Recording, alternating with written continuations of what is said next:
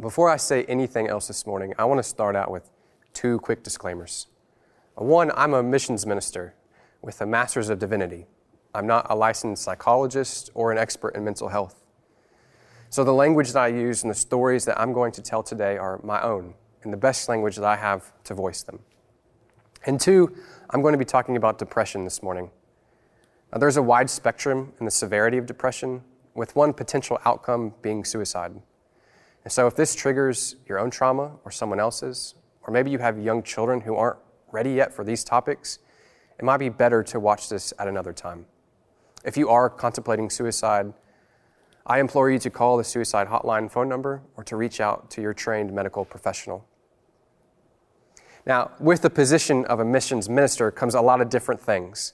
I get to preach like I'm doing this morning. I get to work with amazing nonprofits in town.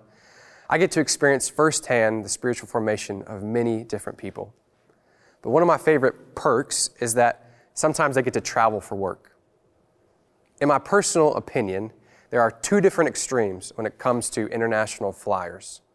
Now, on one hand, you've got the person who has the full-size suitcases, a backpack full of snacks, the neck pillow, the earplugs, the eye mask, the entire 9 yards. On the other end of the spectrum is the person who seems to walk onto the plane with literally nothing but an extra pair of headphones and socks. Now, as I get older, I tend to lean closer to this second type. But on my first international trip, I definitely overdid it. In my overthinking and my overpacking, my first mistake was I decided that I needed some sleeping pills for the 16-hour flight to China. Because my family is notoriously cheap, my dad offered me to save a couple dollars and loan me some of his own prescription sleeping pills. Don't get too ahead of me here in the story. On the flight over, I popped one of these pills. It should be said, though, that my dad was near 300 pounds at the time, and I was less than half of that. And I also did not know that my dad didn't take a full pill like I did. He only took half. Let's just say that I had the best 16-hour nap/coma of my life.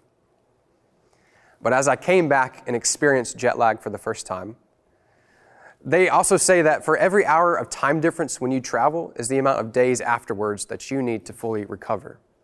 So I would wake up at 3 a.m. and go to bed at 3 p.m. in the days after I returned. I simply felt like I was just in a daze all week. I did not have the energy to interact with friends. I misplaced my phone. I called people by the wrong first name. I forgot simple tasks. I was more irritable than normal, and I often found myself having these huge emotional extremes. I simply didn't feel like myself. And all week long in the back of my mind, I knew that this was just going to get better in a matter of a few days. When I think back to this first international trip to China and my first experience of jet lag, I now think of all the people who don't have the luxury of knowing if or how or when they will ever get back to feeling like their normal self. Every year, at least 25% of the U.S. population suffers from a diagnosable mental illness. It's about the same percentage of people diagnosed each year with cancer, those living with heart disease, those with HIV/AIDS, and those with diabetes combined. Experts say that with our social isolation and raised level of anxiety due to COVID, that the next pandemic wave could be a pandemic wave of loneliness and depression and anxiety. Normally, about 20% of our college students report being lonely and anxious. Numbers this spring have hovered around 45 to 50%. The reality is, for a massive number of society, is that getting back to feeling normal isn't something that they can just choose. As I said, I'm no expert in this field, but I have come to understand a few things along the way in my research and in my own personal story. I've learned that mental illness can include things as schizophrenia, bipolar disorder, PTSD, and depression. But it's also a broad term for a myriad of things that can affect our emotional well-being, our thinking, our behavior, our mood, our social interactions. Of those 25% who are diagnosed, we also have to think of their mothers and fathers, their brothers, their sisters, their children, spouse, friends, coworkers, of those who are affected alongside of them. You might be thinking this morning, why are we talking about mental health during the sermon portion? I believe that we, both our society and our church, desperately need to start talking about mental health. When COVID arose, we immediately all learned new language and we altered how we lived our lives to keep each other safe as we took in new information. If loneliness and anxiety is our next pandemic wave, then why not a better place for this conversation to happen and a better place to start taking care of each other mentally and emotionally be than right here in the church? I'll also add that when I grew up, we never talked about mental health, especially at church. As a kid, I went to 2 different churches. At one, the pastor never mentioned until recently and privately that he struggled with anxiety for the last decade. At the other, the pastor openly and honestly talked about his battle with depression for 35 years. He made it mentionable. He also gave permission to his congregation, and namely, he gave permission to my own father to mention his own struggle with depression, and it saved his life. Today's scripture text is one that we might not think of having anything to say about mental health, but I think it shows us a path forward as a church. In Mark 5, the sermon text that Sam read this morning, we meet a man known as the Gerasene demoniac. And notice that he's not given a name in the text, and he's only described as a man who has a legion of demons within him. He has no clothes or no house. He lives in the tomb. He's in isolation from his community. The demon inside of him keeps him bound and in chains. And what strikes me most is that when Jesus asks this man his name, it's the demons that end up answering for him. He's trapped in a situation where he seems to have no control. He's ostracized from his community. And when he is asked his own name, he has no identity outside of the demons who speak for him. Now, there's a lot of ways we can read this text. We can read it in terms of demon possession and the power of God. We can read it in terms of scapegoating and how this community meets the ultimate scapegoat in Jesus. We can read it as the kingdom of heaven and the powers over the forces of Rome. But today, I want to use this story to talk about mental health and my own story and struggle with depression. I want to be careful not to make a one-on-one correlation here with this story and mental illness necessarily, or demon possession to depression. But it does speak powerfully to the millions of people who live every day with a similar condition found upon them. They too are trapped in a situation of little to no control. They too are ostracized by their community, and yes, even the church. They feel completely defined by their condition. They're tired of being that person or that family. So let's do this morning. Let's talk about stigma and shame, identity and community.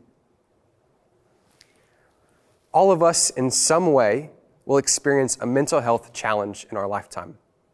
Worry, stress, anxiety, compulsion, sleep deprivation, these can all be found on the mental health spectrum. And the first issue that we have to mention is stigma. In the church where I grew up, depression was talked about openly. It did not plant a new idea of depression in someone's head where it was not already there, but instead, it removed the topic off the shelf of being too taboo to talk about. We vilify, we demonize, and we distance from things that we don't understand. And when stigma is left to grow, shame begins to take root deep within those who are suffering. When we're not able to name our demons, they can begin to name us. They trap us in and they cut us off from any hope of restoration. The first thing that a mental health crisis can bring, when the context it arises place stigma on the conversation, is a loss in that person's identity. All this man was known for was his condition. If something is taboo because we either don't know what to name it or we don't know what to say when it is named, then the identity of that human being can be lost as the stigma becomes too much to confront. Like many of us during the first few days of this pandemic, I jumped into some hobbies that I've always wanted to dabble in, but I never really had the time for. So I started finally listening to a presidential biography podcast. And one of the presidents that really struck me and stuck with me, and one that I felt was misunderstood, was Coolidge. And the reason why was because when President Calvin Coolidge's son died in office, he became known as Silent Cal. The name was given to him because of his mood, his emotions, and his ability to talk with others diminished after the death of his son. You know what I think that he was dealing with?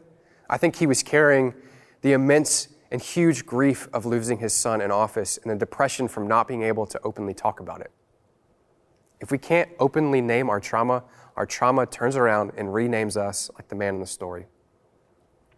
Just last week, Dallas Cowboys quarterback Dak Prescott publicly talked about his struggle with depression after the death of his brother.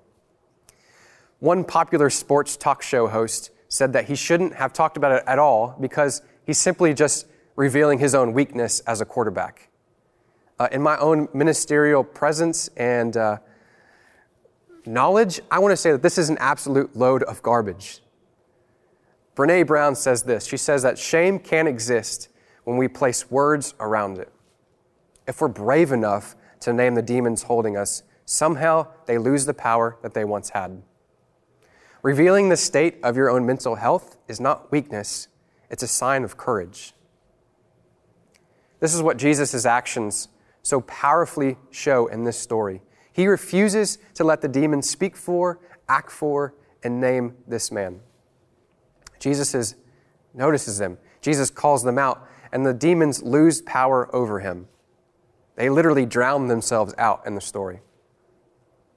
We've got to find the courage to name our demons. That might not mean that they will ever leave us, but naming our challenges can begin to break us out of the shame that keeps us locked in this cycle and this pattern. But stigma and shame don't just exist on an individual level. When stigma is allowed to flourish on the communal level, then shame causes us to often cast people out of our own communities. When we don't understand something, we demonize and we exile. In this text, the community may be the character that we as the church need to pay to the most. In fact, the community actually asked Jesus to leave them because they're so afraid and they don't know what to do next. There's a famous mission story of Vincent Donovan, who was a missionary in the 70s in Africa to the Maasai tribe. And he's meeting with the elders, and he sees a man on the outskirts of the village. And he comes back the next day, and he sees him again, sitting there by himself, not interacting with anyone. And so Donovan asks the man why he's on the edge of the village. And he says, I did something terrible many years ago. I betrayed my people, and we don't have a way to mention what I did or to deal with it. So I'm simply cut off. The Maasai needed to place blame onto something and to someone. And there was not a way to openly talk about what he did, and then they couldn't deal with it. Too often in our own culture, it's those who struggle with a mental illness who get cast out of our village. Now, community has become a buzzword even in our churches. The produce that I buy at Publix has its own Facebook community. The podcasts that I like to listen to say that I'm in their listening community. The app that I type this up on wants me to join its online community. But true community still is the best tool, in my opinion, for combating social isolation. Now, let me be clear. For those of us who are experiencing a mental health crisis, seeing a psychologist or a therapist are not only beneficial, but necessary. For me, daily medication has been just what I needed. I take a small white pill every single morning, and there's nothing unbiblical about that. But these things, without a community of support around you who is not willing to exile you when you're at your rock bottom, can become the solid foundation for moving into a healthier direction. I'm drawn back again and again to this scripture passage, namely because it became real in my own life. Now, my family history is riddled with mental illnesses from my great-grandparents on down the line. Anxiety and depression seem to almost be genetic for us. But it became personal for me last Christmas. My father has battled depression for most of the time that I can remember growing up. Depression never robbed him of being a good parent, and he was always there for both me and my family.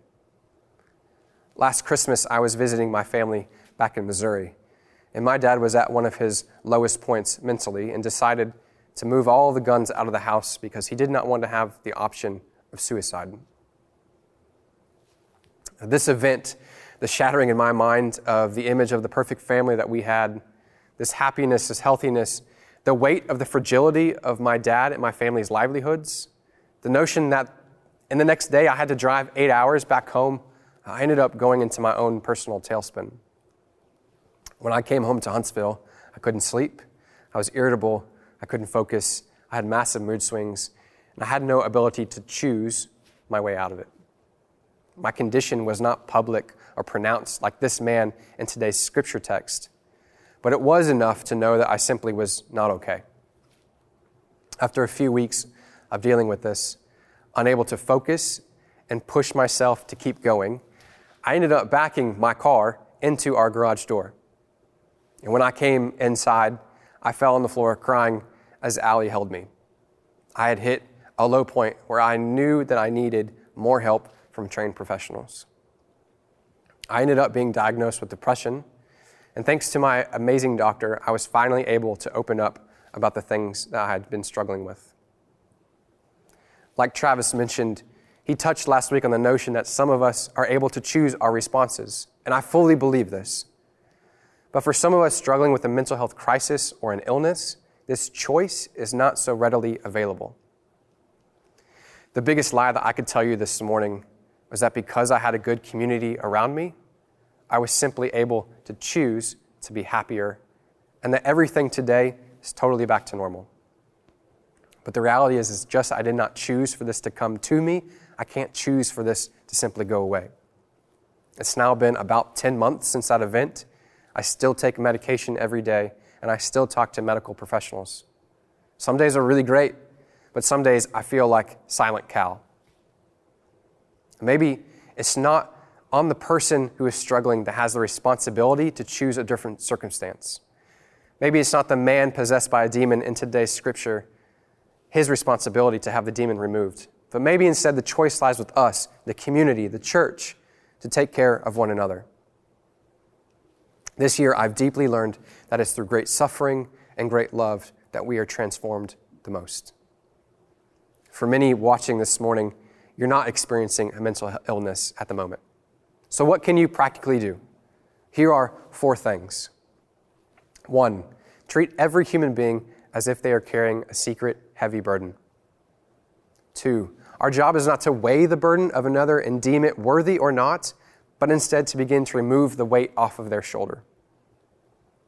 3, community can only occur when you realize how deeply and how desperately we need each other. And 4, we have to remove the taboo label and the stigma off of talking about mental health. Honesty and vulnerability must become the norm in this first step. For most of us, a mental health diagnosis is a moment of great suffering. But what I have been transformed by the most is also not just this great suffering, but the great love of my Father and a new understanding of His suffering that I did not have previously. I understand more of the great love of my wife and the intimacy and continued care that she has given me. I know even more of the great love of this community, the great love of this church, and especially of my fellow ministers who give me the permission to take care of my mental health and to publicly talk about it with you this morning.